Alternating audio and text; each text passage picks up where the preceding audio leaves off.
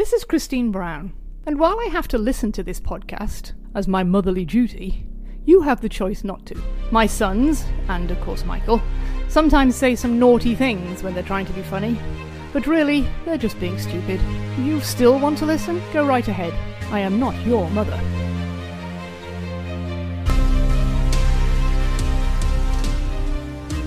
All right, let's kick this off. Welcome to the Patriots Dynasty podcast. This is episode 5, I think, right? We're week 5, 2001 season. The beginning was a little murky. We may or may not have recorded a few test runs, so I don't know. You're the boss. I'm completely lost as well, and who knows how this is going to actually end up. But we'll call it for now. Tentatively, we'll pencil in it as episode 5. Love it. And obviously, with me again today is Mr. Mello. Mike, how are you doing? I'm doing pretty well. How are you doing? Good. Oh, I'm living the dream, as always. I'm sitting here in my bedroom talking to you about the 2001 Patriots season. That's as right. you do. Fully clothed this time? For the most part, yes. That's beautiful. I even got socks on today. It's cold here because it's officially winter in New England, and it is 27 degrees at the moment. Ooh, I was going to say, I think it's probably like 58 out here. So you're probably as bundled up as I am, I would imagine. I've got a nice button up for some reason. You got the heat on? I don't actually, no. Well, you have the wildfires that are probably keeping you warm. They are. Love them. Okay. Nice. Just kidding. Just kidding. God damn it. You're already getting me in trouble. But yeah, no, things are fantastic, man. I was thinking about it and I don't say it enough, but it is a pleasure to be here with you. Yeah. I look forward to doing these every week. But yeah, it is just the two of us again. The brothers are off gallivanting as always. So I prefer frolicking. Oh, you can prefer whatever you'd like. Thank you. Hey, Greg he still never responded to my birthday wish from last week. So no? Oh, well, next time he's on, we'll have to give him a bunch of shit for that.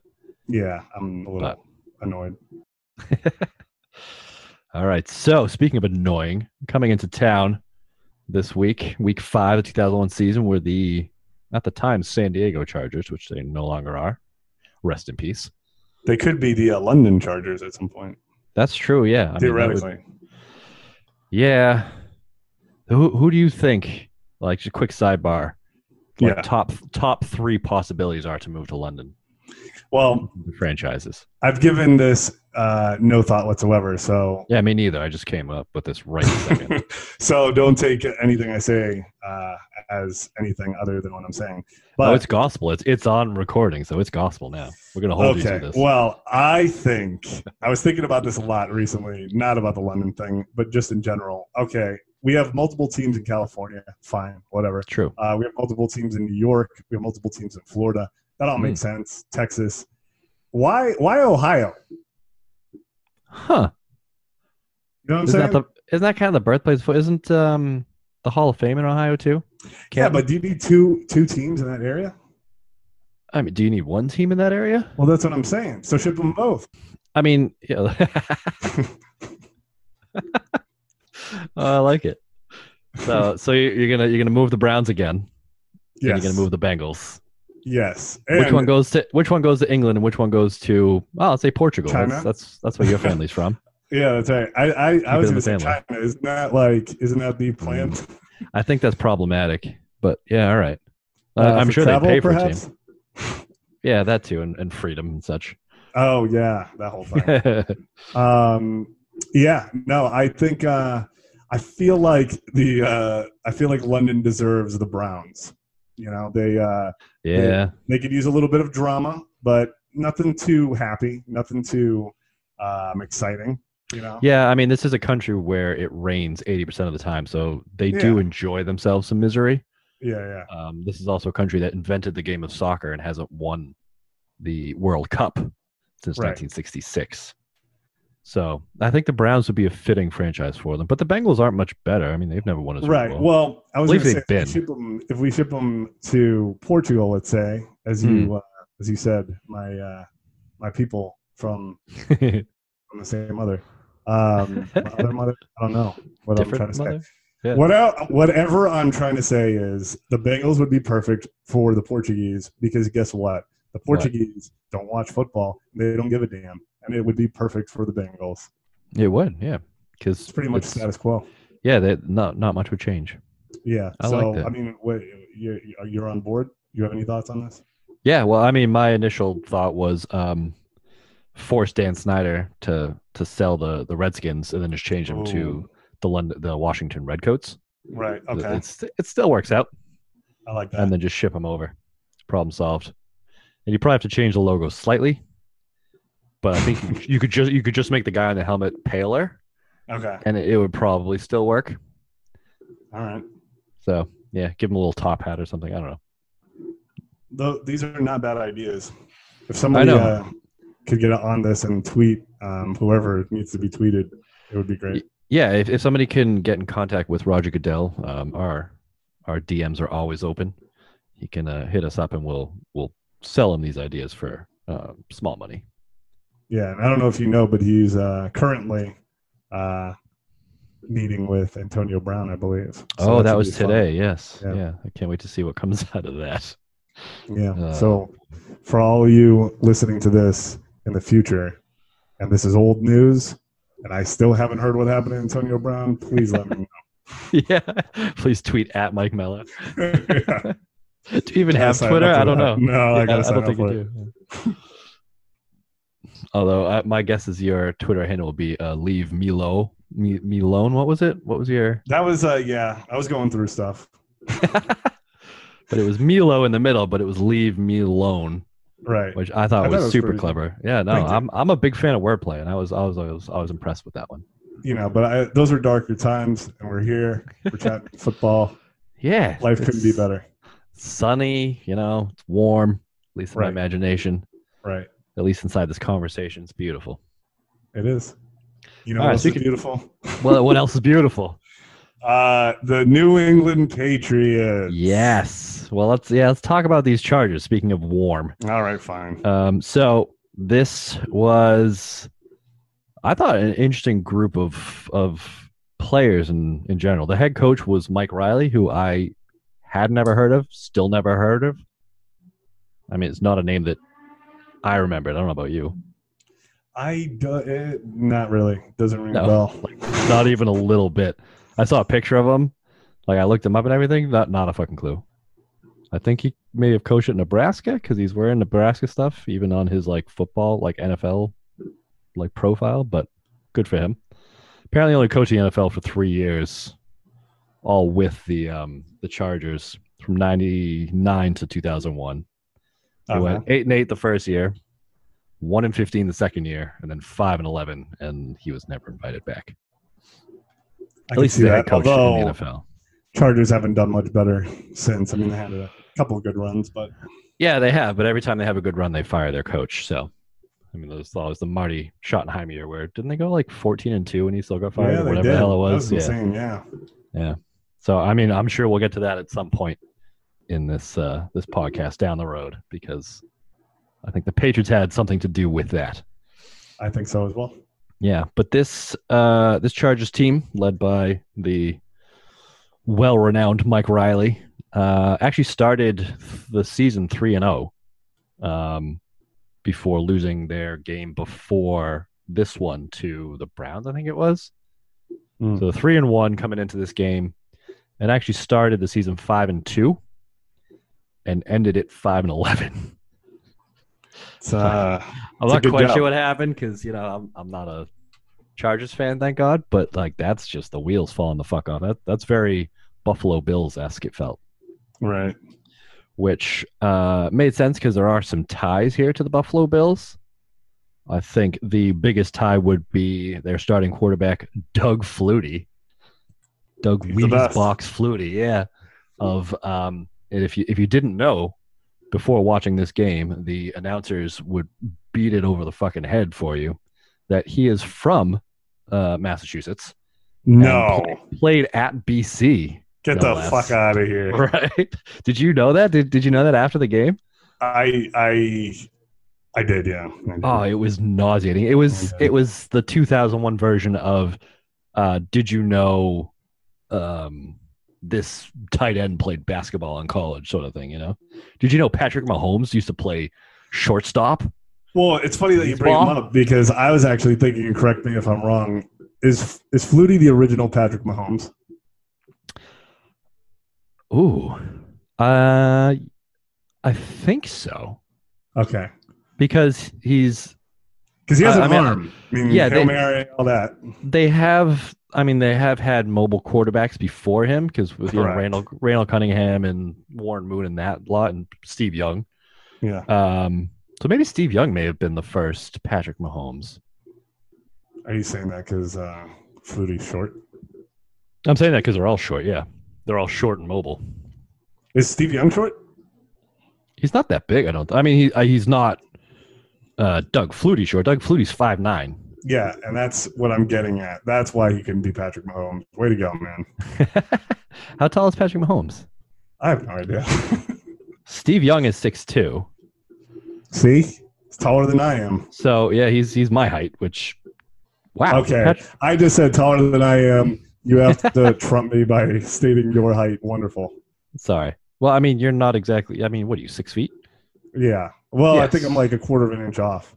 Whatever. We'll call it 6 feet. I don't mind rounding up. I'm like 6'1" and 7/8", so 6'2", and you're 6 feet. All right, Patrick, fine. What do you think? How tall do you think Patrick Mahomes is comparatively?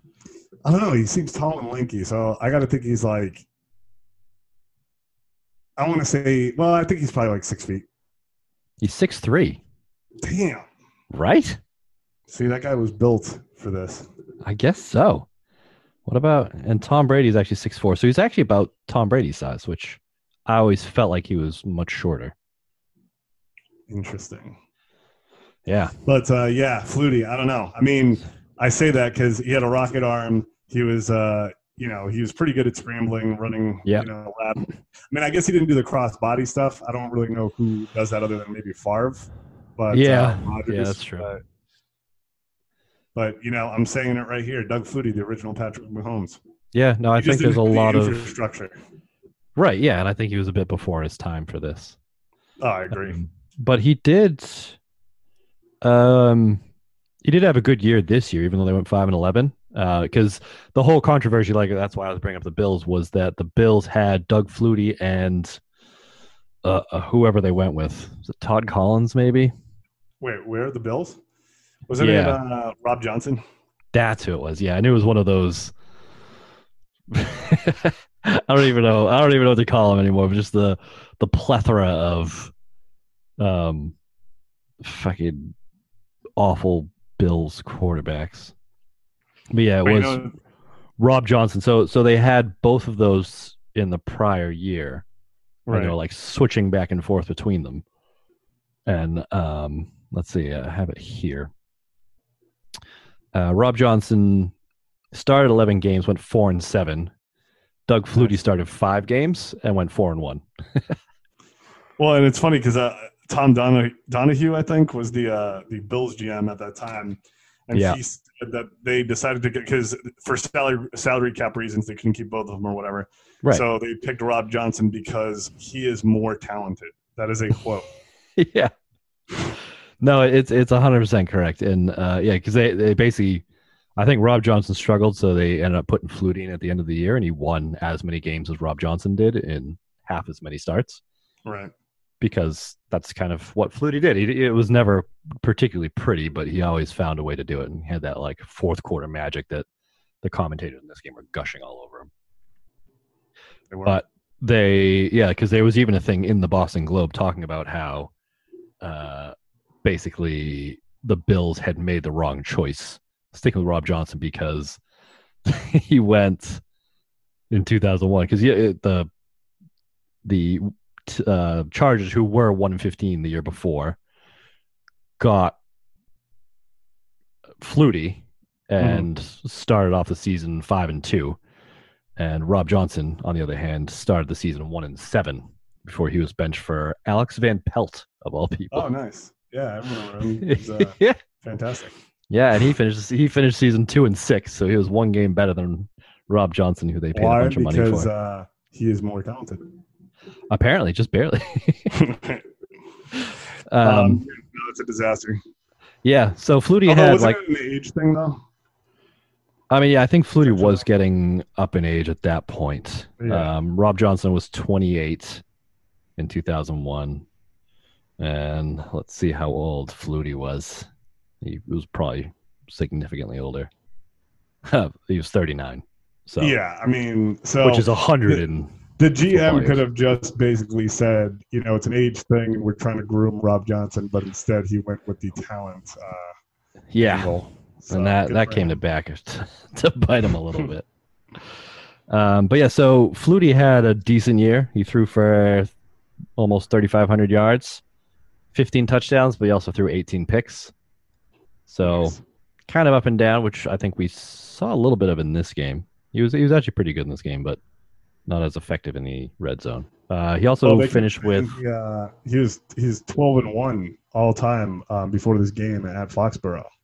that's true, yeah, but most Yeah. of those games were playing for BC. Hey, well, it counts, But he had already done a stint with the Patriots before this, right? which was interesting because I remember when he came back when he was like in his 40s Hell yeah, yeah, and he had the drop kick for the extra point. exactly. But I didn't realize he started in Chicago back in the 80s, came to New England for a couple of years, didn't really play much. Well, he started a few games actually. In '88, he actually started 9 games and went 6-3. Yep. But they didn't stick with him. Then he went to Buffalo and then San Diego and then back to New England for that 1 year. Well, and I mean, Belichick had a lot of respect for him because I'm at the end of the game, he sought him out, gave him a hug. Yeah. Again, that was before he sold his soul, which we established was circa 2004. Right. So, Well, did you catch when, and this jumping ahead a little bit, but when Brady threw his last touchdown right at the end, they showed a shot of him celebrating, Yeah. and his face, like no smile, nothing. He just threw his hands up in the touchdown celebration. And that Yep. was it. And then he was done. Yep. Uh, It's good. yeah. But the one other thing that they didn't actually mention at all in this game, but I found when I was doing research on the Chargers was the backup to Doug Flutie and was sitting on the bench was a rookie Drew Brees. That's right. Yeah, who didn't see the game at all, and would I think from what I remember, Drew Brees actually kind of struggled a bit at San Diego, Yeah, and then he got hurt, and then he did. Yeah. they moved on, and we all know what happened. I will say though, one of my notes about Doug Flutie was I haven't seen anybody put as much effort into throwing a football Mm-hmm. since Drew Brees as Doug Flutie. He puts 120% effort in throwing that football. It looks like he's gonna like tear his top half of his body off his bottom half. Yeah, he does zip him in there though. Oh, he does. But even like any sort of, it doesn't matter what it is. He's just slinging it. It's amazing. So what you're saying is he's not the original Patrick Mahomes. He is the top of the family tree.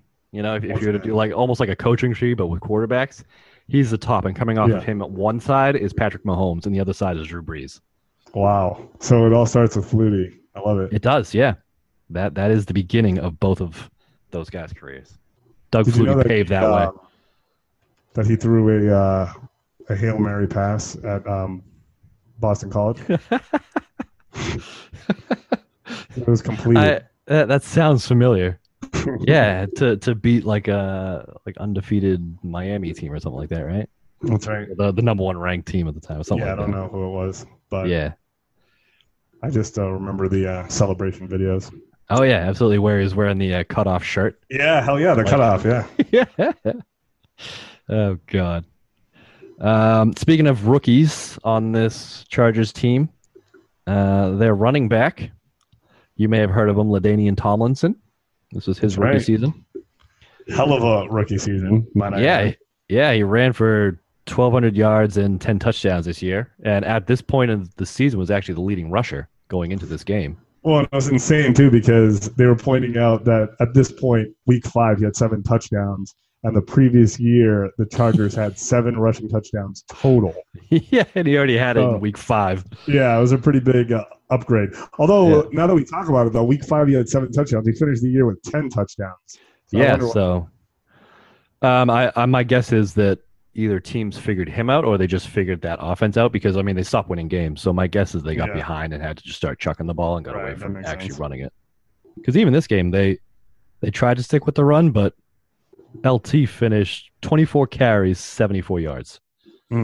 So it's not great. He had a touchdown, but as long as run was 14, it's not like he was blowing things up in this game. He looked good, and he had some pretty strong runs.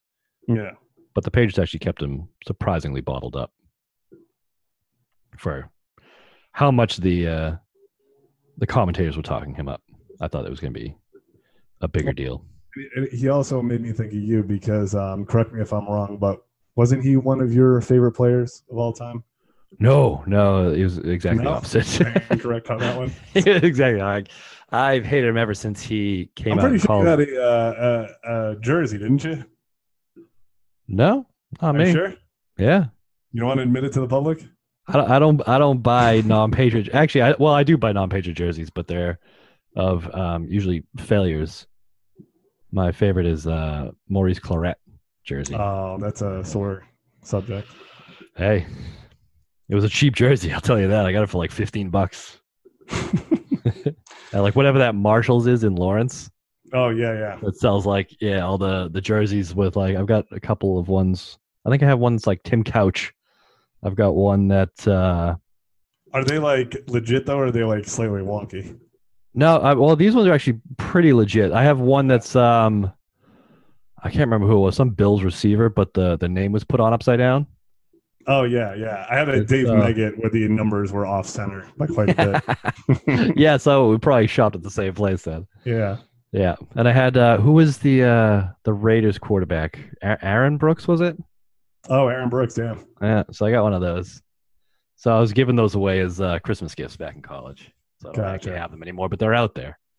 Well, all right. If you don't want to admit to being the hugest, not hugest, but top 5 biggest fans of LaDainian, then we can move on. But I remember it. I don't know. I think you may be confusing me with one of my brothers, so we'll have to ask them when they come back on. I don't know. We're going on the record that we're a LaDainian fan, the biggest. All right, yeah, a LaDainian stan, if you will.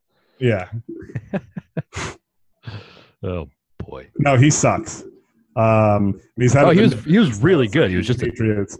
If he wasn't such a blowhard. Actually, he wasn't even blower-harding anything. He was he's a kind of a pansy, and he whined a lot. But anyways, he has a vendetta. Him and Marshall Faulk, they hate the Patriots with a passion. I'm sick of it. They do. And Mark Brunell, of all people. Mark Brunell. Yeah, he was crying over Deflategate. I don't know if you remember that. Get over legitimately yourself, crying on television. Come on. Some people. Jerry Rice. He's just mad because he lost the AFC Championship against them. Yep. I agree. Jerry Rice, yeah. Mr. Stickum. Love the guy. But he admits to cheating himself, which I would say, deflated or not, intentional or not, who gives a crap about 1 PSI? But if you got glue in your hands, that probably has a contribution to certain parts of the game. You would think, wouldn't you? Receiver. Yeah. But hey, who am I? Yeah. Can we get Jerry Rice on here? We had that point. I guarantee he'd come on right now to defend his honor. Yeah. So let's do that. All right. I'll have our people talk to his people. See what we can set up. Make it happen, man, because I'm furious. All right. Speaking of wide receivers, though, had you heard of any of these Chargers wide receivers? Because here's the list that I have. I have Curtis Conway, who was their leading receiver. I remember him. I didn't. Jeff Graham, who, if you had told me the name Jeff Graham, I would have thought he was like a stand-up comedian. He is. He's fucking hilarious. His stand-up special came out 2 months ago. I highly recommend you watch it. I think it's on Netflix. I'm not sure. Okay, all right. I'll keep an eye out for that when I'm browsing Netflix. Yeah, he's really good. And then the only name I actually did recognize was Tim Dwight. Tim Dwight was good. Solid returner. He eventually played for the Patriots. When was that? I vaguely remember that. I don't remember. It was like end of his career, and he didn't last very long. I think he was just there to do punt returns. Nice. I think he was supposed to spell either Welker or Edelman at punt returns, and he didn't do very well. Gotcha. But he was good in this game. The Patriots couldn't stop a wide receiver slant, or they just didn't want to. And they apparently forgot how to tackle on special teams. Oh yeah, kickoffs were an adventure, to say the least, for both sides, I feel like. Yeah, look, I mean, I've been a champion of Lee Johnson. Oh, we'll get to Lee Johnson. Just you wait. I got a big old section on Lee Johnson to talk about. Okay, I'll hold off. But, all right. I'm championing this guy, and that's the problem with putting yourself out there. Yeah, you shouldn't have done it. But the defense actually has some even bigger names, I thought. Some names that Pats fans will also recognize, because both Rodney Harrison and Junior Seau, who made the Pro Bowl this year, ended up playing for the Patriots. The Pro Bowl this year? Mm-hmm. Like 2019? No, the 2001, this year that we're talking about. Oh, okay. The reason for this podcast, Mr. Mello. I thought you were saying, okay, gotcha. Keep up. Yeah, I don't think he's making any Pro Bowls this year. Right. I thought you were being insensitive. No. Oh, okay. No, Junior Seau, rest in peace, bud. Yeah, exactly. He was awesome. Yeah, he was the heart and soul of the team. And, he was. Yeah, so it was those two and also Marcellus Wiley on the defensive line. And I guess Ryan McNeil, the cornerback, went to the Pro Bowl this year as well. Those four were all Pro Bowls on defense. Yeah. So, setting the stage there, I think talking about how good this defense was, we should actually start talking about the Patriots offense. And especially Tom Brady, because this to me was the first game that Brady actually was the reason the Patriots won, like in his career. Well, way to bring that up so quickly before we even talk about it. Give it a little suspense, man. Now, no one remembers the outcome of these games. We've given this game fucking 20 years of suspense. No, we gotta. All right, fine. They won, guys. They won this game. No, I actually, I think this is me being serious here. Okay. I think that this game, outside of any championship or playoff games, it's probably, and it's one that you don't even think about, but it's probably like one of the top 20 regular season games of the dynasty. And it's definitely worth a rewatch if anyone has access to it. Yeah, I 100%. Because I was watching the game today, and it got I think it was 8 minutes left in the fourth quarter. I knew what the outcome was. Yeah, I'm still sitting there. I had a moment of doubt of like, wait, they do win this game, right? Like how? I'm not quite sure how it's going to happen because they're down 10 points with 8 minutes left and going against this ridiculous defense. Right. And I highly recommend not knowing the results going in, man, because I didn't, and I was like, "Whoa, this is pretty cool." I feel like I'm reliving everything all over again. See that because that's how you've been watching games, but I knew because I've been for my website. I've been in this all these stats and everything and the results and all that for a while now. True. So I've kind of I know from numbers wise and win loss wise how the season went on. Yeah, but I don't actually remember watching this game. I don't remember any I remember Brady throwing his first touchdown. That plays is in my mind, and then the game winner that he threw to Wiggins. Well, what's sad about this? I think I didn't miss a Patriots game until 2007, to be honest. Yeah, me too. So it was probably I don't know, 15, 20 years, 15 years of straight football. And I didn't want to miss a game. It was very important to me. And I, love watching the Patriots. It's a good time. But looking back, I'm I don't remember a damn thing about anything that I watched. No. And I made sure to watch every one of them. So maybe they all bleed in together. But I feel looking back, I'm man, maybe I shouldn't have tried to catch every single one. But no, I just feel because it's also been 20 years. I know. And at the moment, you're experiencing it, as it happens. So it's one thing, but I'm I do not remember most of this. So it's great to watch it again. It really is. Yeah. I was thinking the exact same thing. It's this for how like all the feelings that I remember this season, like the bits and pieces that I remember, I thought I remembered more than I actually did. Yeah. Because all of these games that I watched, with the exception of the Jets one where Bledsoe went down, I remembered almost nothing of any of these games. Mm-hmm. And so it is almost like part of it is watching it for the first time. Yeah. But you know how it's going to end up, which is kind of cool. And there's also that added thing of like getting to see Tom Brady, like, as a young foal taking his first steps for being born, knowing what that's going to turn into, and like just hearing all the commentators talking about like, oh, this young kid might be something one day. Right. Like, oh, if only you knew, bud. Fascinating because the game itself was awesome to watch, but yeah. But the game before, he sort of got crapped on by Miami, so everyone was just writing him off, like we talked about, and they're like, oh, what controversy, whatever. And after this game, it sort of like reinvigorated everything. I think it did. Yeah. Yeah. No. Yeah. I think this was the beginning of the actual quarterback controversy for the Patriots in this year. Yeah, I agree.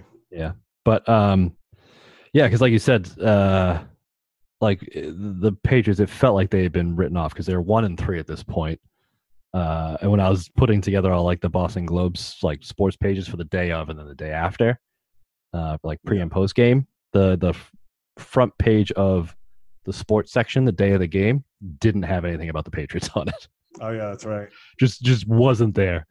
And it wasn't like the Red Sox. I think the Red Sox have been eliminated from the playoffs. So just talking about like it was all just baseball playoffs basically, and some hockey stuff. But there was no mention of the Patriots. I mean, that's pretty interesting that it's been what, almost 20 years since they were an afterthought. Yeah, because it wouldn't happen again.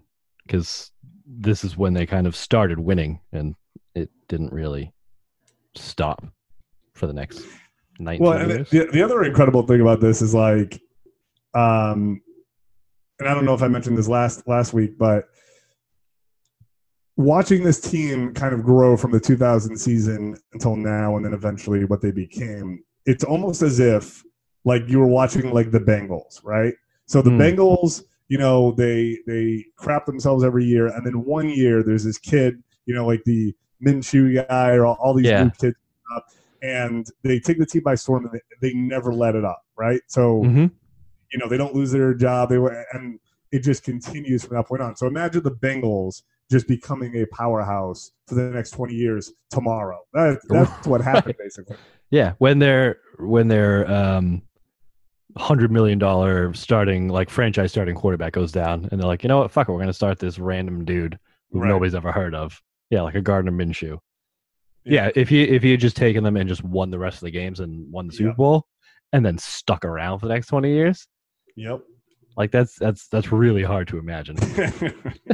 Even if you want to put like Patrick Holmes in that list, it's like, yeah, they got rid of a solid quarterback in Alex Smith, and now all of a sudden this kid that nobody really knew about, even though he was drafted in the first round, right, taking the world by storm. But even he's like struggling, and now, he didn't win a Super Bowl his first year. Like, what the fuck? Right.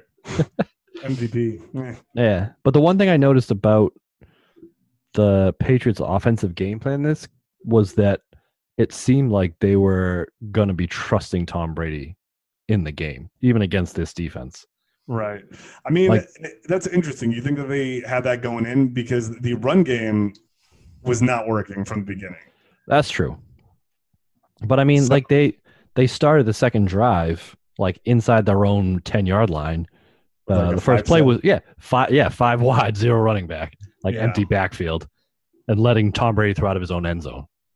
Like, yeah, you're right. I mean, I also so he threw for over 50 passes in this game, which is insane. He did. This is actually, I was looking it up. It's the kind of 11th most passes he's ever thrown. That's crazy. Yeah, right off the bat. But I was also wondering, because I mean that defense was like brutal. I mean, it was they're fast, they're big, and they blitz a lot, especially with Rodney and Junior. So do you think that part of it was, especially when the run game just crapped itself, do you think that Belichick was like, you know what, we're going to give this kid experience and whatever happens, happens? Or do you think it was more of we're going to win this by doing it this way? I mean, I think I don't know. It felt like they were like, yeah, no, this kid can do what we ask of him. Mhm. And I don't think they were asking a ton because there was a whole lot of like bubble screens, and basically it seemed like they told him, if one of your wide receivers, Mhm. if the defensive back playing against him is off him for 10 yards, just like catch the ball and chuck it at him and let him get that 8-9 yards, before the guy can get to him, because they did that a bunch of times. So what you're saying is that the Tom Brady game plan hasn't changed for 20 years. Well, I mean, he was still throwing down the ball. He could throw a beautiful out route. He could, but his deep ball, man, like I wrote that was like one of the weaker, the weaker spots in his game was his deep ball. And I know he's never been like a perfect deep ball guy anyway, but in this game, it looked like it needed to be worked on. Like, he was precise, he was accurate, his decision making was great, but his deep balls were a little off. I thought he had a couple that were like right in the money, but they were dropped. I can remember one specifically from Patton down the sideline. But it was surprising to see him overthrowing deep balls. Yeah, I don't know. I mean, obviously you need timing down with those guys. Yeah. And, he did a lot of work, but you don't ever really see him overthrow anybody anymore. Like that's not he can't. Just kidding, guys. But yeah, so this game he did throw his first ever touchdown pass to the vaunted Terry Glenn, who had what I felt was a very Terry Glenn game. Yeah, I mean, I agree. And before we even get into that, like, do you find it odd, compared to maybe now even, do you find it odd that Belichick, after suspending from a year, then he got reduced to 4 games, and then he was forced to come back, he didn't have to play him. So it's true. Didn't you find that it was odd that once the suspension got reduced, that he was this active in the first game that he was back? No. For a couple of reasons. One, the main reason is because Belichick always says, I'm doing what's best for the team. And what's best for the team was to have that talent on the field. And especially because it was this defense. Mm-hmm. And because they knew, I'm guessing they knew they were going to have to throw it. And so to give Brady that option, because I don't remember how many catches he had in the first half, Terry Glenn, but I think it was like 9. Yeah, and he went for like 97 yards and a touchdown. Or maybe it was like 6, actually. But yeah, it was up there. Yeah, something like that. Yeah, but he was kind of the main option for Brady, throwing balls kind of at the sideline that Terry Glenn would make these diving toe tap catches. Amazing. Which, I mean, if social media was like prominent around that time, that would be, he might be like the next Odell Beckham based on team's catches alone. Yeah, he was making a ton of them. I mean, I think he had 1 catch in the second half, but so it was very Terry Glenn just like disappeared immediately when the game actually started. How about, dude? He had, I think, 3 back-to-back sideline grabs, and they were all like, one of them he went dead leg.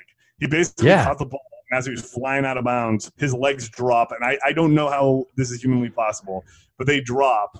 He did another one that was very similar, and then the third time.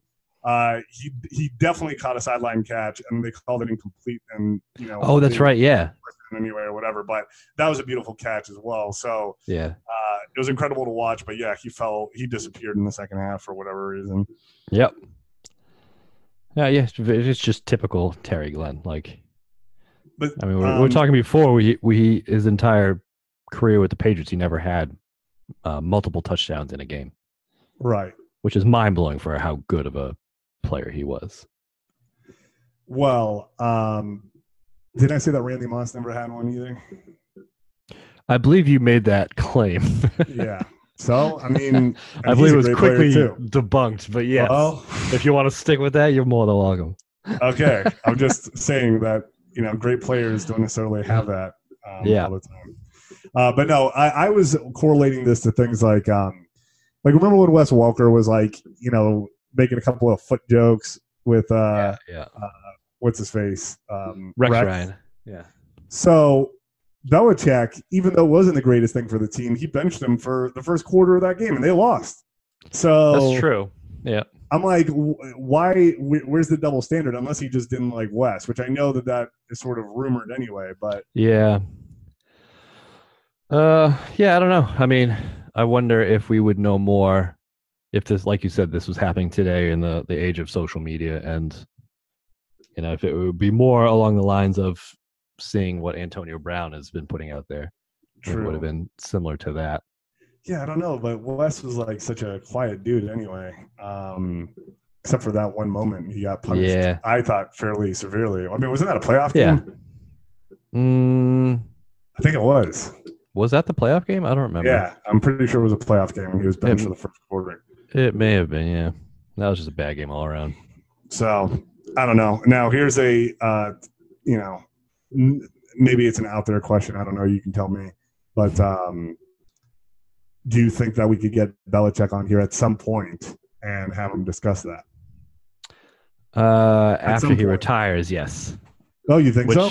I think that would, yeah, because by the time we've actually caught up to modern day Patriots in 19 years or however long it'll take us to do that, he will hopefully have eventually retired at that point if he's still alive.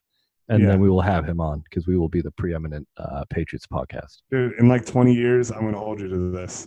So, okay. All right. If I remember. If either of us is still alive in 20 years, right. Let's be honest. It's a long time. Yeah. All right. So going back to Brady, the one other note I had on here was a couple, but the one that I want to talk about next is I noticed that there was a whole lot of hard counts from Tom Brady. And I think that was in direct correlation to what the Chargers defense was doing. Because it felt like every single play, at least Junior Seau, if not both middle linebackers, would run up and pretend to try time the snap count.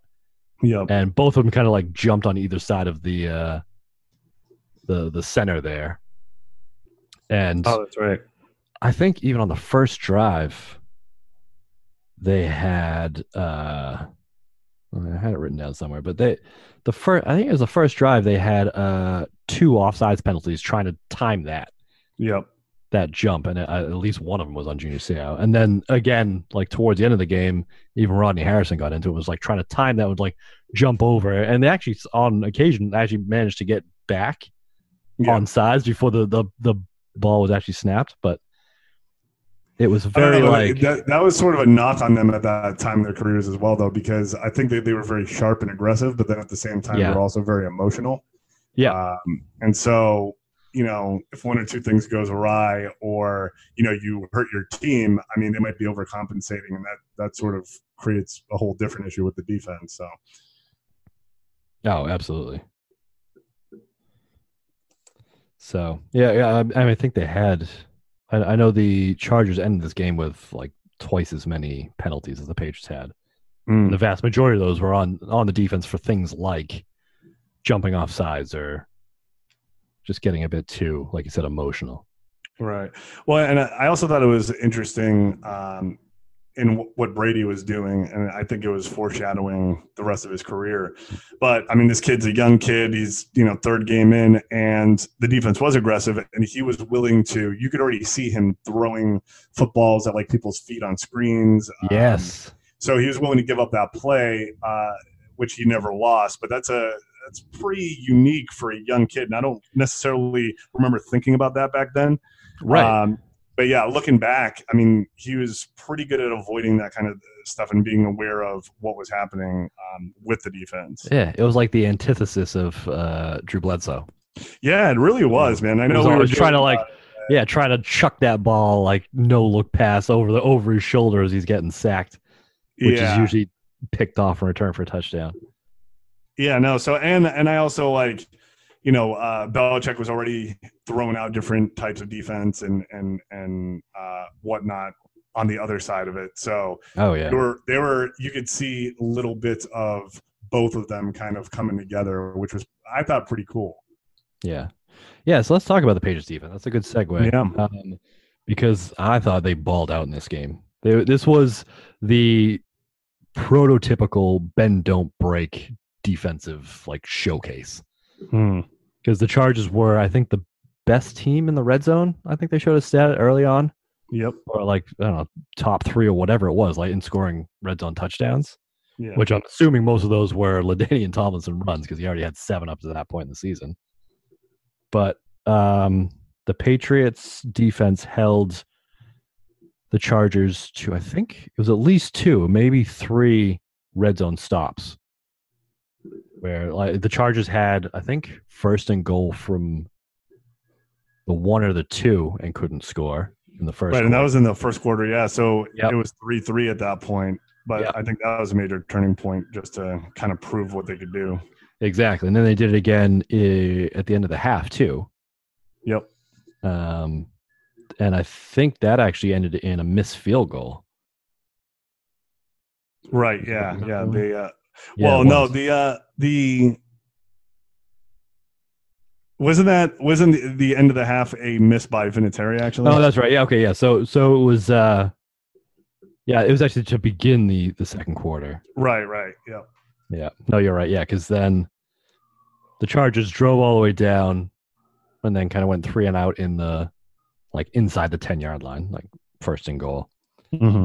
Missed the field goal, and then the Patriots actually from there marched all the way down the field, and Brady scored his first touchdown. Well, and to piggyback off of that, I know we're talking defense, but it was funny because Tom Brady throws his first touchdown. Yeah.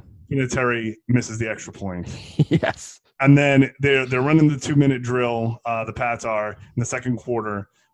Terry Glenn, another beautiful sideline catch. Yes. Brady driving it pretty well executed 2-minute drill, and then Yes. Vinatieri misses the field goal. So Yes. that could be enough to just crush a team right there. Yeah, and just you don't ever remember Vinatieri ever missing field goals, and No. apparently these were the first that he missed this season too. Oh yeah, he was 6 for 6 and Yeah, hit all his but- extra points. Yeah, but he would always have one of these games every once in a while. I remember he had one of these against the Texans where the commentators kept saying, "Oh, he's never missed a kick indoors in his however many years of playing," and he missed Right. 4 in that game before he kicked the game winner in overtime against a team they should have blown the doors off of. Right. Yeah. Yeah. So I mean, it was. They had a lot of different things working against them, but we could go back to the defense and tackle those later. Yeah. Well, that's fine. We can keep talking about Tom Brady. I'll talk about Tom Brady for days because that 2-minute offense, I think, should be called out as well because it was it a was whole. great. I think 2-minute Tom Brady was still there, but the offense itself, it was like a slow-mo version of what they do now. Mm-hmm. And he was still trying to do trickery, but he wasn't good at it because you Well, could see him the fake spike play. Yeah. Where you can see he's calling routes to the receivers, but then he's doing I'm going to spike it. And I'm like, nobody fall for that except for the commentators. Like, oh, I can't believe he threw the ball there. It looked like a fake spike. Like right. he was calling a play before he said he was going to do his fake spike. It took him 45 seconds to get it off too. Yeah, and the awareness of just timeouts and things like that. I made a note towards the end of the game as well. He executed the way he was supposed to, but I think he left 30 seconds on the clock, and I just know that at some point Brady would never let that happen. Yeah. Oh, yeah. I bet he looks back on that now and be like, "Oh, what the fuck was I thinking?" Right, and it almost came back to haunt them too. So 30 seconds is a pretty big deal. Yep. Yeah. Yeah. I wanted to make sure we talk about that, but yeah, let's go back to the Patriots defense, right? Because there was one stat at the beginning of the game that I thought felt a little bit like this season, kind of, where I know what you're saying. they mentioned that the Patriots defensive backs had scored more touchdowns than Patriots wide receivers by a margin of 2-1. Yeah, that's insane. Which is brutal. It is very reminiscent of today, though. A little bit. I mean, not quite to the same extent. No. But yeah, that was. I mean, and to your point, I mean that's sort of why Terry Glenn was brought back, I guess. Exactly. Yeah, because it had been what I think a lot of commentators' favorite word is when talking about offense like this. It had been anemic. Right. There hadn't been much. I mean, if we're going to do a bit of a crossover, Brian Cox, who's been, I think, probably the defensive player of this season so far up until this point. Yeah, playing like an animal. And, he's the energy behind that defense too. So I mean, those other guys are just throwing their bodies around. Yeah, and they're feeding off of him. You can feel it from watching the game. But I think his big play of this game actually came on offense when he lined up his fullback on a 3rd and 1. Yep. And then they threw it to him, and he caught it and got a first down. That was pretty awesome. That was beautiful. And like, oh my God, a linebacker catching passes from Tom Brady. This is some trickery. I'm like, oh, just you wait. Vrabel's time is coming. But Vrabel, we don't need to touch on that now, but man, his numbers as a tight end are phenomenal. They really are. They're out of control. The other quote I had related to the offense actually here, I'm jumping all over the place, was tight end has been really absent from the passing game. This is where they miss a player like Ben Coates, which you could replace Ben Coates with Rob Gronkowski this year, and it feels, again, very familiar in the red zone. Yeah, it's a good point. I mean, there was talk of the present-day Patriots sort of resembling the 2003 and 2004 Patriots, where it was solid defense, these sort of shorter plays, relying on passing backs or receiving backs. So you might be right. Now, I don't know if that has to do with Brady's age. I don't think so, because I don't think his play has fallen that much. I think it's just a structure of the team at this point. I think this year it's mostly just injuries to all the big beef on the offensive side of the ball. Yeah, but in 2001, I guess it was just building a foundation that this. I was going to say Brady can kind of build off of and have a security blanket, but I guess with a guy like Bledsoe, you probably would want a security blanket if he could pick up that concept as well. Right. And I don't think he ever did, obviously, but yeah, no, I don't think so either. I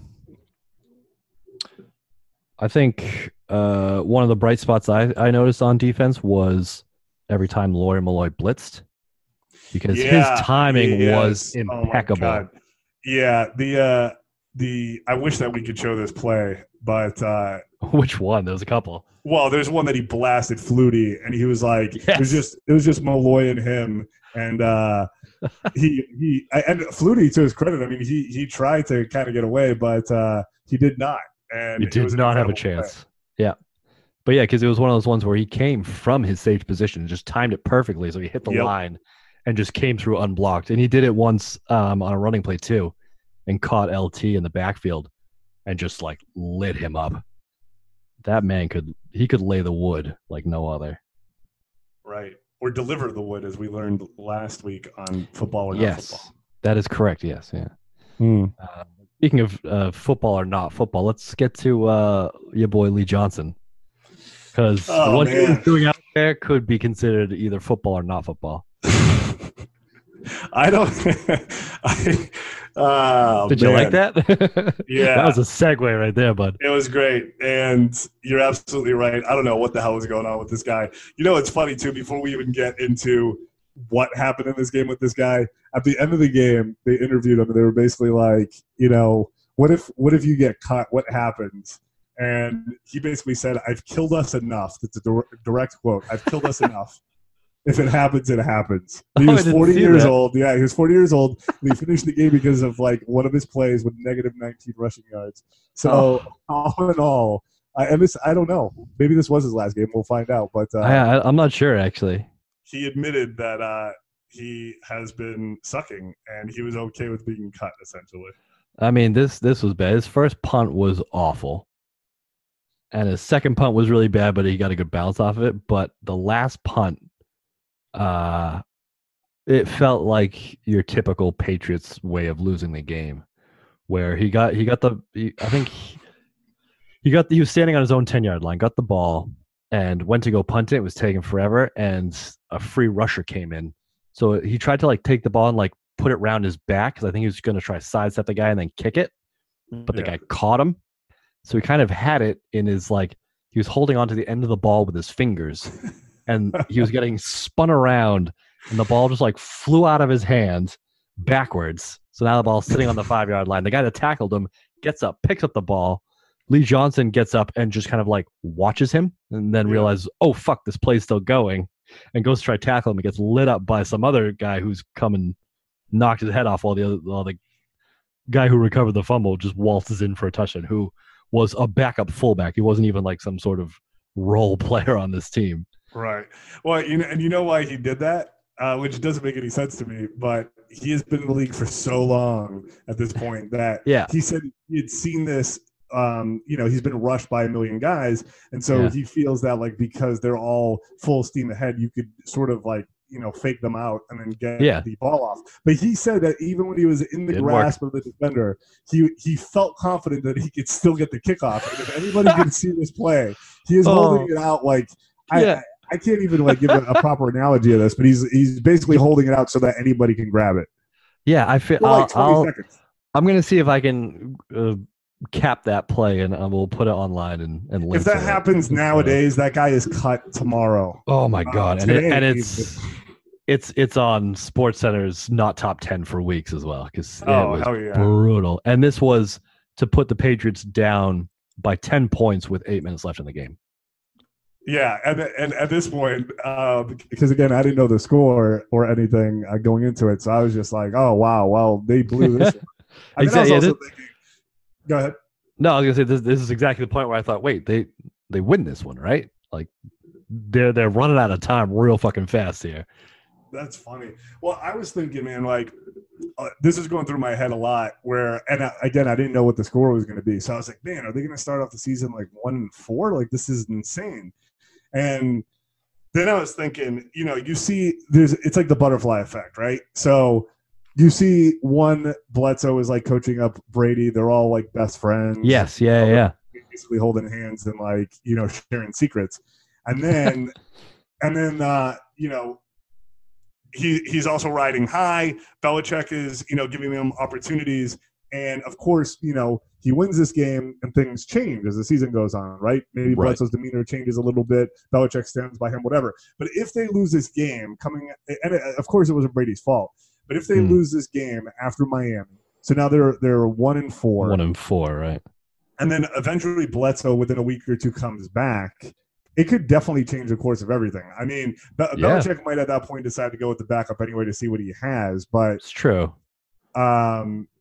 Everything could be different. And remember how he said with these rules nowadays, and if Bledsoe stayed with the greatest coach of all time, he could very well be the GOAT. Okay?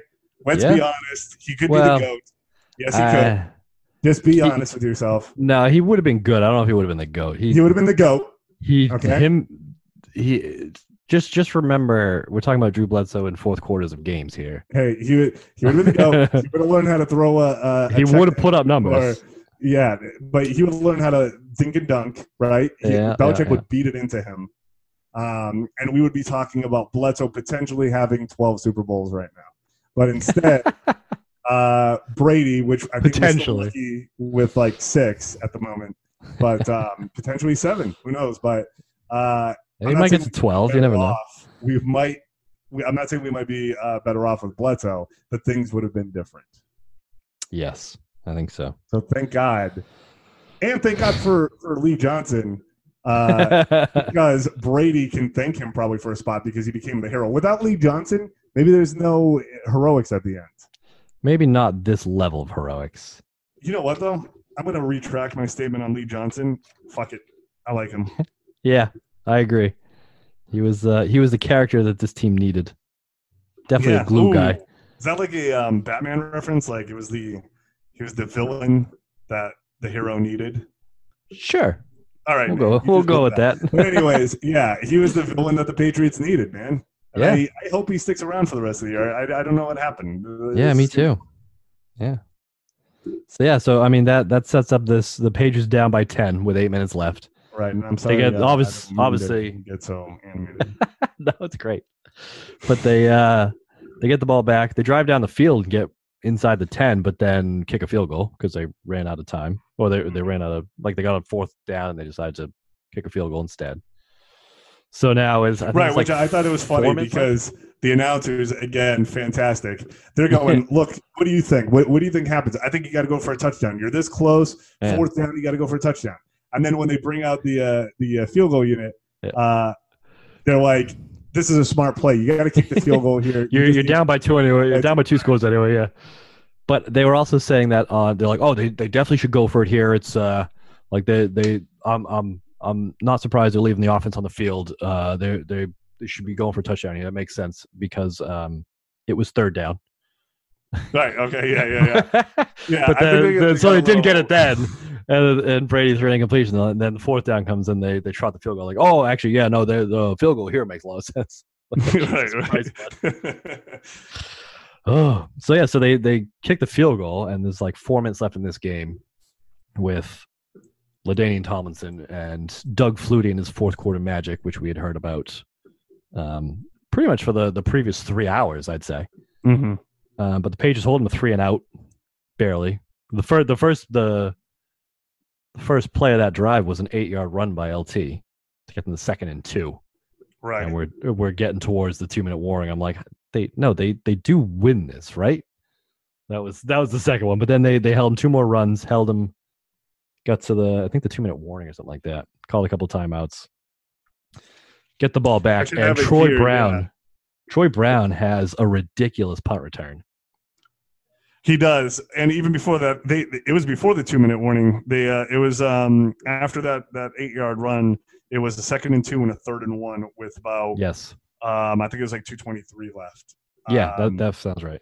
Yeah, so yeah, Troy Brown gets the punt return, and even with that penalty that gets called, it's still a sizable return. Yeah, because his return brings it to like the 40? San Diego 40. Yeah, like it was a ridiculous return. It's like your typical Troy Brown return, but then got called back for holding, put them back on their own 40, which is still great field position.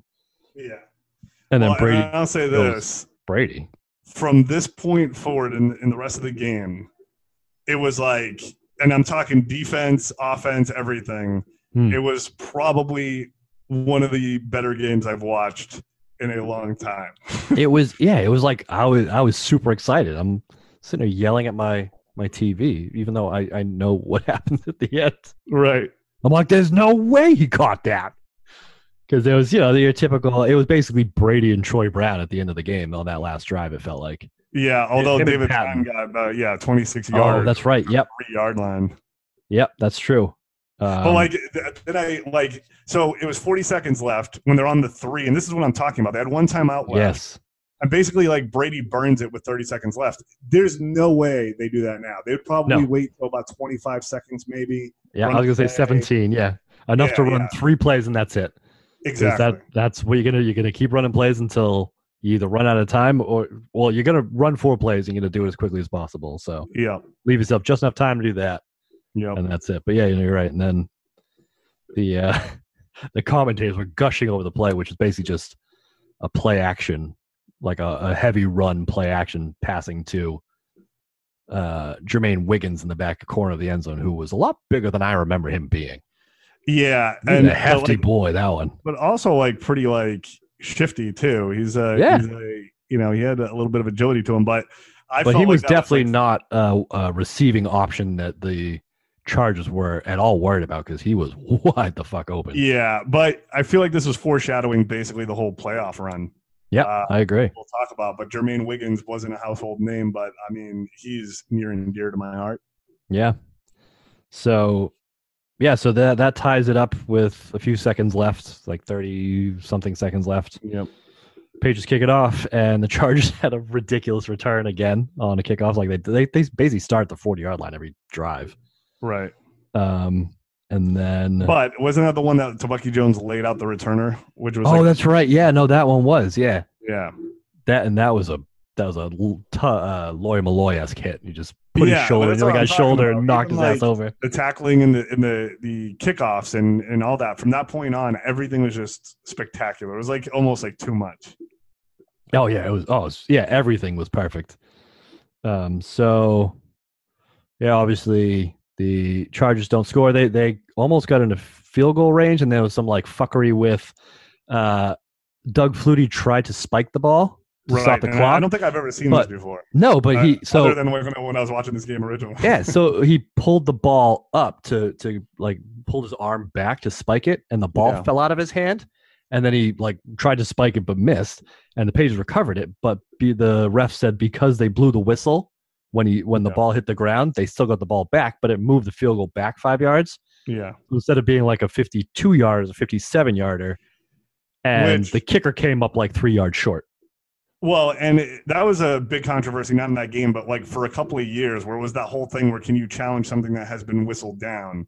And there were enough of these plays that they eventually turned it over to what it is today, where you can pretty much challenge everything and overturn it. But yeah, because the whistle blew, there's nothing that Belichick could do about it. Right, because that was the rule back in that time. Right. But yeah, so I mean, even that, because if you saw the replay, you could see a bunch of the sideline for the Chargers run onto the field thinking the guy hit the field goal because it was straight down the middle. He just missed it short by a couple of yards. Right. So and then I think the kickoff that you were talking about was the one in overtime. Yes, you're right. I got them mixed up because the Chargers actually won the toss. Right. And returned the ball to the 40-yard line. So they didn't need many yards. You go 20 yards and you're within field goal range now. Vinatieri could never kick into the end zone. No, not until they moved the funny. Yeah, not until they moved the kickoff up. Right. And it's not even like the Gostowski thing where like he could like just boot it high up in the air and travel that far. And put it at the 1. No, he's putting it at like the 13-yard line. Yeah, man. I'm like, what the hell is going on? Yeah, it was not a position of strength for this team at this point. Right. But yeah, so the Chargers get the ball at their own 40, need basically, 20, 25 yards to go. Yep. And they had actually been driving like late in the second half of this game. The Patriots defense felt like they were kind of wearing down a bit, but in this particular instance, they held. The Chargers went 3 and out, had to punt the ball back to the Patriots. First play from scrimmage, Brady throws a bomb down the right side of the field to Patton, I believe it was. David Patton. Yeah, but the crazy thing about this play is that it was an all-out blitz by San Diego, and he stood in the pocket. He kind of did his little dance in there and threw it up for classic like PI. Yeah, and it was a blatant pass interference. It was, yeah. Yeah, so Patton got dragged down by Molden, who had a whole section in the next day's paper talking about how he didn't think it was an actual legit call. But he obviously didn't watch the replay because it was pretty blatant. He got the ball was thrown a little bit too inside, and he was playing inside technique. And so Patton tried to cut back inside to him, and he just fucking straight up tackled his ass. Yeah. And I've never seen anybody celebrate harder for getting a pass interference called than David Patton on that play. He was dancing like a motherfucker. He was doing like a legitimate jig. Well, and it's funny too because their celebration after this game was reminiscent of every team that I think we hate. Like, you remember when like the Broncos with like McDaniels? Yes. Pass, he's like freaking. It was like the Super Bowl for them. This was a good Super Bowl at that time. Yeah, it's like even the Ravens beating the Patriots this year with Lamar Jackson, where they're taking the team photo after the game. Oh yeah. Come on. It's like this is the Patriots Super Bowl at this point. Yeah, it's so funny, but of course it ends on a Vinatieri field goal. All right, hang on a second. I gotta relocate for a second. Oh boy. Well, this is embarrassing. We're cutting this out. Apologize. No, you leave it in. Don't be a bitch. You tell me how to live my life. There's nothing wrong with technical difficulties. I don't know if you're grabbing a snack or something, what you're doing.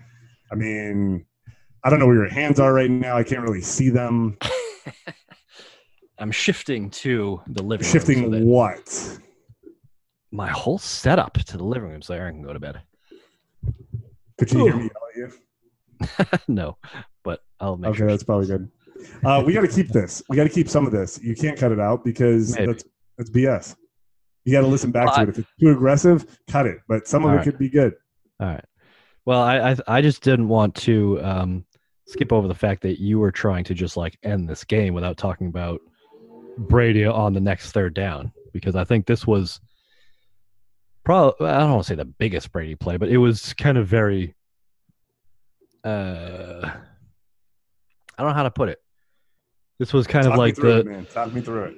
It was a third down. It's like 3rd and 3 or something, like after the pass interference, and the Chargers brought pressure from both sides. So there's a guy coming unblocked right into Brady's face.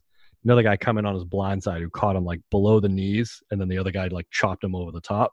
And he just like floated the ball over the rusher to him and hit Falk. You're right. Yeah. It was a nice touch pass. Yeah, because they were like right on the border of field goal range. Yeah. And Brady just like stood there and just waited to the last possible second, just like lofted it over the guy so that Falk could get the first down. And now they're like well within like middle of field goal range. It's like a 40-something yard instead of like a 50, like a long 50-yarder.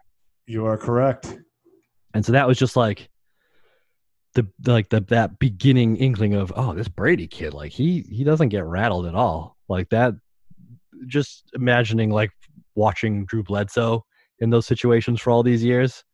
Yeah, the greatest. How he would have handled that. Yeah, and how he would have handled that versus this kid who's this is his second official start, his third game. Yeah.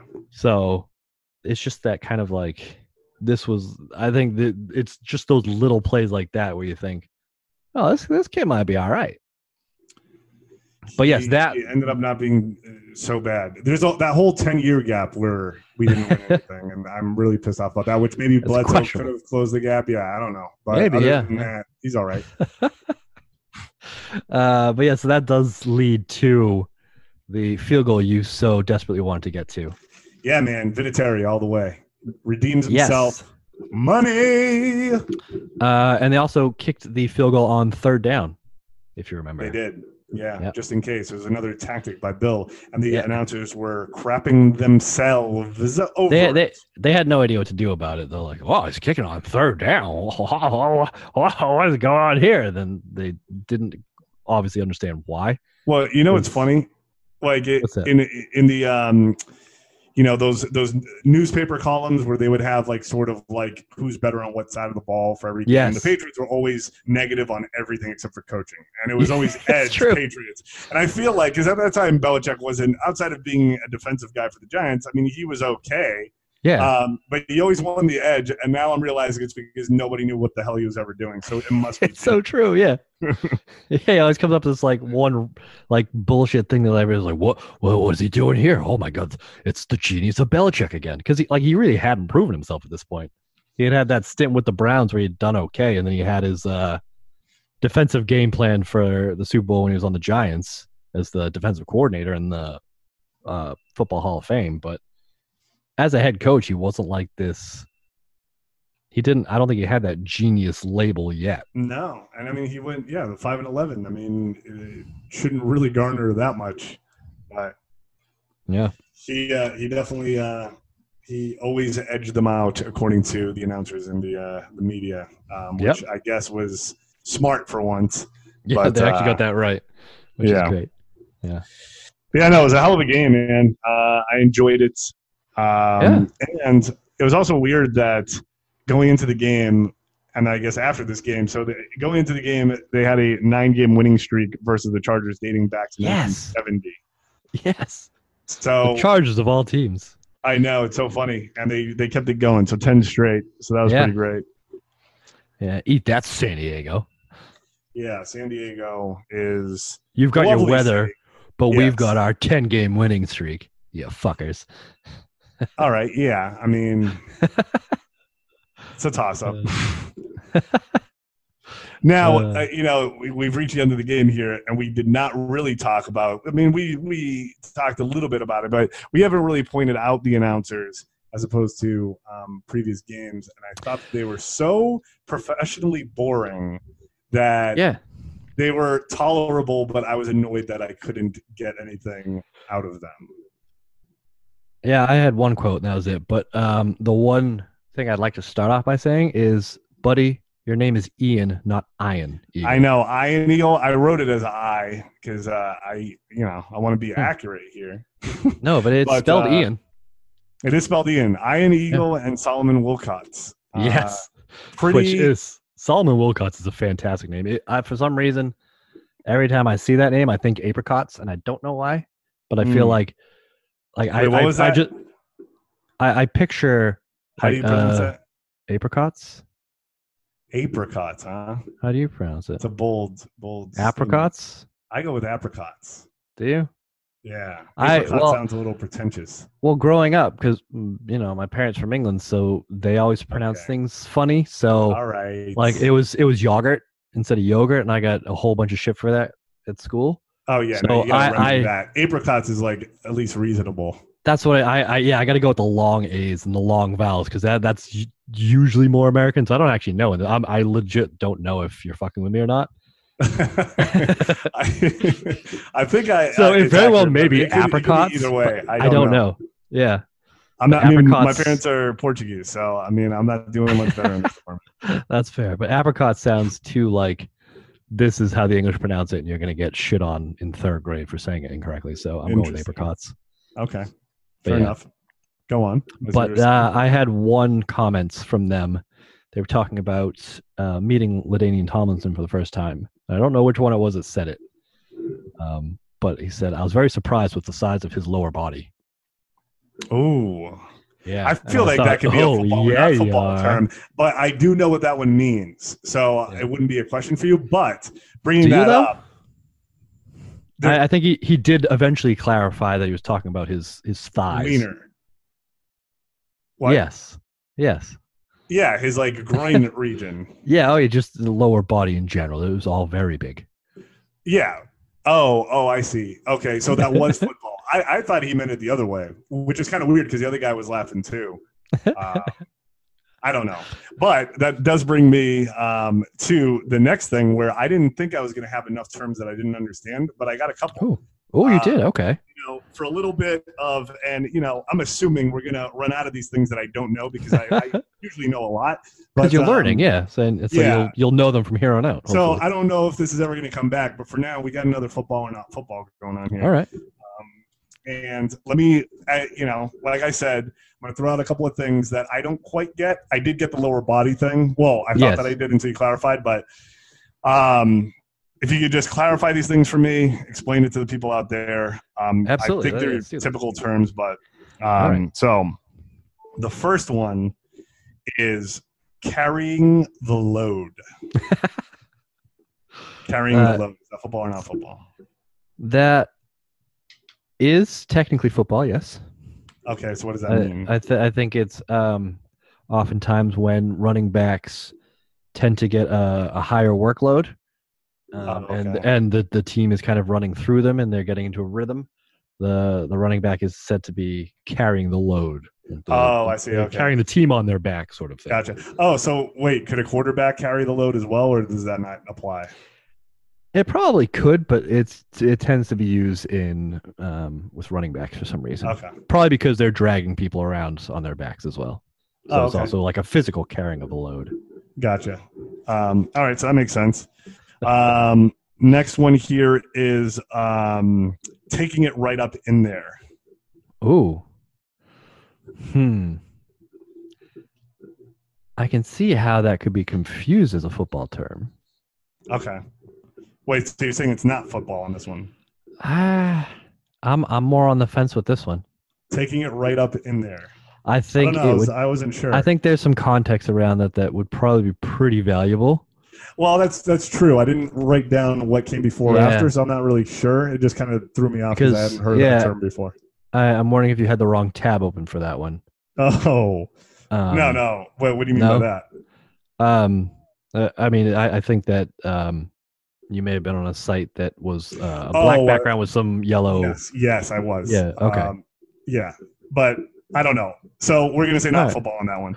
Yeah, that's a gray area, I think. We're going to, put that somewhere in the middle. This one I'm pretty certain of what it is, but the next one was getting excited every time he touches the ball. And I think that's football. Well, who are they talking about? Again, I don't know. I got to do a better job about this because that I think that would greatly explain whether it was or wasn't football. Because if we're talking about, let's say, Doug Flutie, then that's probably football. But if we're talking about Drew Bledsoe in this case, then maybe not. Yeah. Oh, I see. Yeah, I gotta do it better with the context because I'm not sure on that one. So I don't know. That's iffy. That is iffy. So I got two more on this one. One of them is about LaDainian. I wrote. So we. Oh, nice. Okay. Some context. Tomlinson only has one goal. I fucked that up. One hole to go through. So Tomlinson only has one hole to go through. And I think we were talking about last week, what was it, gaping holes and whatnot? Gaping holes and squeezing through them or something. The tight holes or something. So yes, yeah. I'm guessing, and this is like you said, just learning as we go, he only has one hole to go through is when the linemen aren't doing that great of a job or something. And like, you walk me through this one. I think it's something like that. No, I think you're on the right track. And it might even be like play call specific as well, where there's only one specified hole that's trying to be blocked open.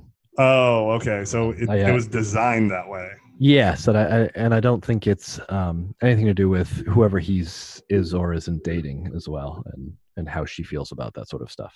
Oh. In this case. What do you think he's into, like in that respect? If we're talking about that, I don't know. I don't know if you've ever talked to him. My guess is probably humiliation sort of things. So just a wild guess. What? He's on the receiving end of this? I could see that, yeah. Okay. All right, yeah, I don't know. That's not here nor there, but I think it's a lineman issue thing. Yeah, I think and you then might finally, be right. This one the announcer said, and again, I don't have context on what the hell he was talking about, so I apologize. Right. Well, we'll try to figure it out anyway. All right, he says, I want to be one of the 8 men in the box. Oh, boy. And that one really, like, perked my ears up a little bit. So is that football or not football? You listen to these games different than most people.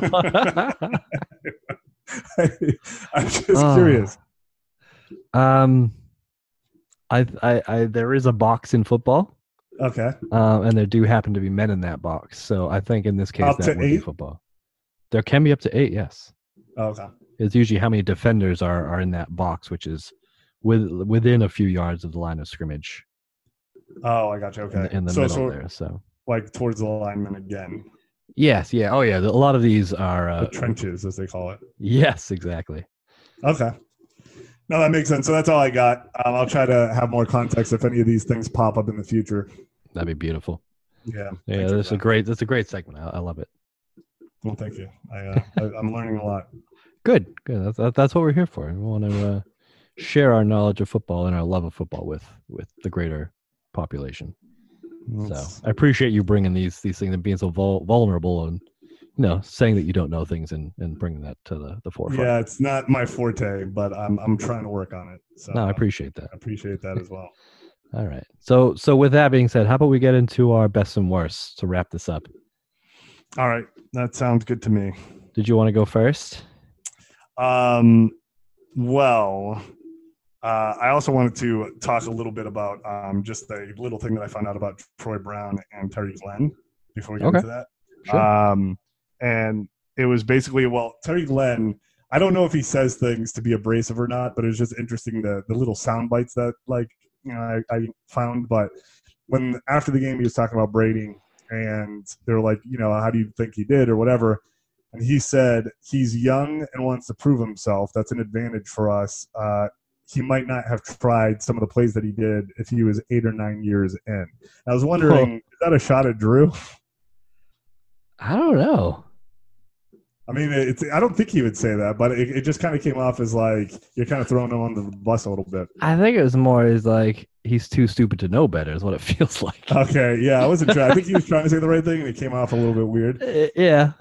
And then the other thing that I thought was funny was that apparently Terry Glenn threw his, Tom Brady's first touchdown pass, the football into the stands.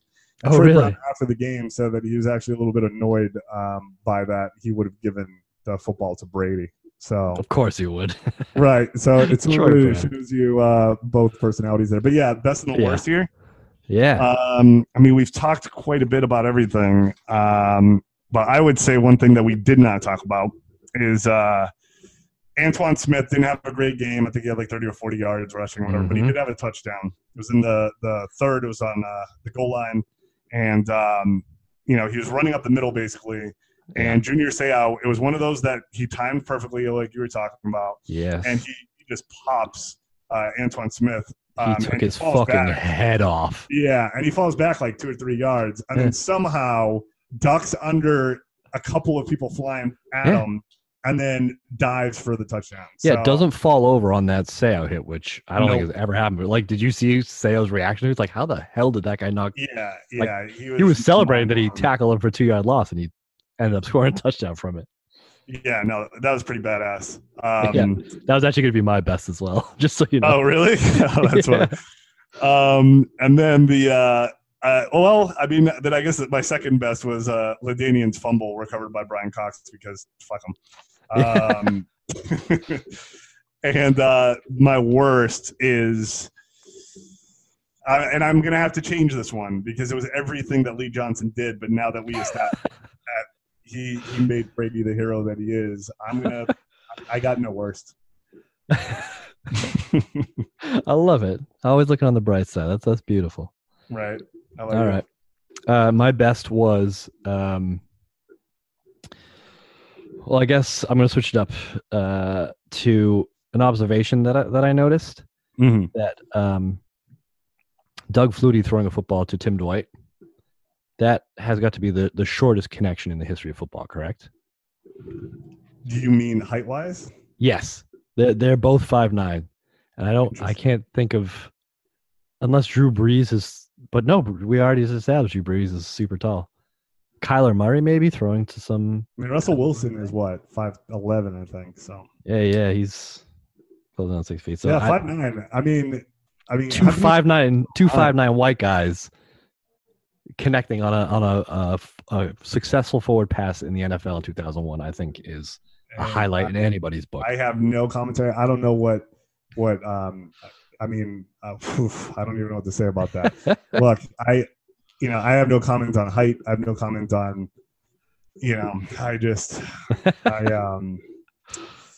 It's just something that you don't see very often. You don't see it. We got the. It is an anomaly. We can agree that it is an anomaly. Okay. Well, I'll take that. I like that. Okay. That makes So sense. that was my best, just being able to see that. And my worst is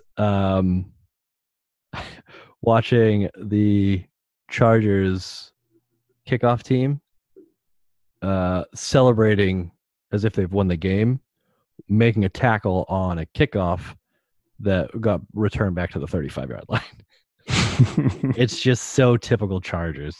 It's like getting pissed off that the Patriots are doing sack dance on your field at the end of the game after beating you when they shouldn't have. Oh yeah, that is classic. It's just Wait, wasn't that the game that he was also like riding the bike for like half the game? I feel like that was 2007, I think. Yeah, it was 2007 where he went in and him and whoever the quarterback was. I think it was Phillip Rivers at the time, wasn't it? It was Phillip, yeah, actually. Yeah. And both of them were injured, and LaDainian Tomlinson had one rush and then sat the rest of the game out, like under his like big jacket because it's too cold for him. That's right. Yeah. So different, but yeah, they're all LaDainian Tomlinson game with the Chargers and the Patriots ended pretty much the same way. It sure did. That's right. So, yeah, but I think this is a quality game so far on our list of games to watch. This is probably number one for me of the ones we've watched so far. I would definitely recommend viewing it. Yeah, I mean, so I think this goes on the board of should watch. Hey, put it up. All right. But if you find a copy, even with commercials, just sit through the early 2000s. They were interesting, weren't they? They're fantastic. Cedric the Entertainer, baby, selling Budweiser. Oh, yeah, by shaking them up by dancing because he's got a girl in his living room, and then when she opens it, it sprays in her face. That's right. And then I remember a few other Cedric commercials, so hopefully we get to see those too. Yeah. All right. Well, I think that about wraps it up for week 5 of the 2001 season. Thanks for being here, Mike. It was a joy to share this with you. Yeah, it was really fun. Like I said, I'm trying to be more vulnerable and open up and just say, you know what, man, I appreciate you as a human being. And while my time could be used for other things, it's not the worst thing in the world. I agree. Yeah. And it's always a pleasure to be able to shoot the shit with you. So. All right. See, you went genuine. I veered off a little bit working on it, but yeah. I disagree. It felt genuine to me, so I'll take it. Okay. All right. Well, until next week. What is next week? I don't even know. And What are we looking forward to? Do you want to know? I don't want to know. You don't want to know? I'll get off and you can tell them, but I'm done. The Patriots go visit the Indianapolis Colts. God damn. That's what we got to look forward to. All the right. Colts that they blew the doors off recently. The week That's before, true. 2 weeks before. I mean, is Peyton Manning playing or? Do you want me to tell you? No, I don't. You passed the test, buddy. I got you. Yes, he is playing. Oh, fuck. All right, that'll do it for this episode. We'll see everybody next week if you're still with us. All right. Sounds good. See you later, All right. man. Bye. Bye.